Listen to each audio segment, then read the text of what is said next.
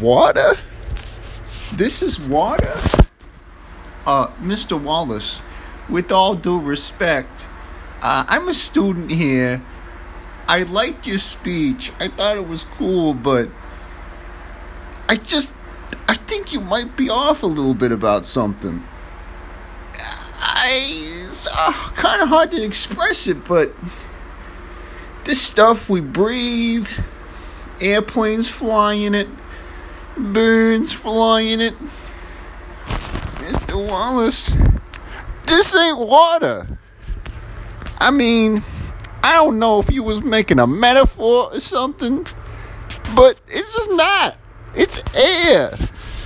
Maybe you got the words confused or something.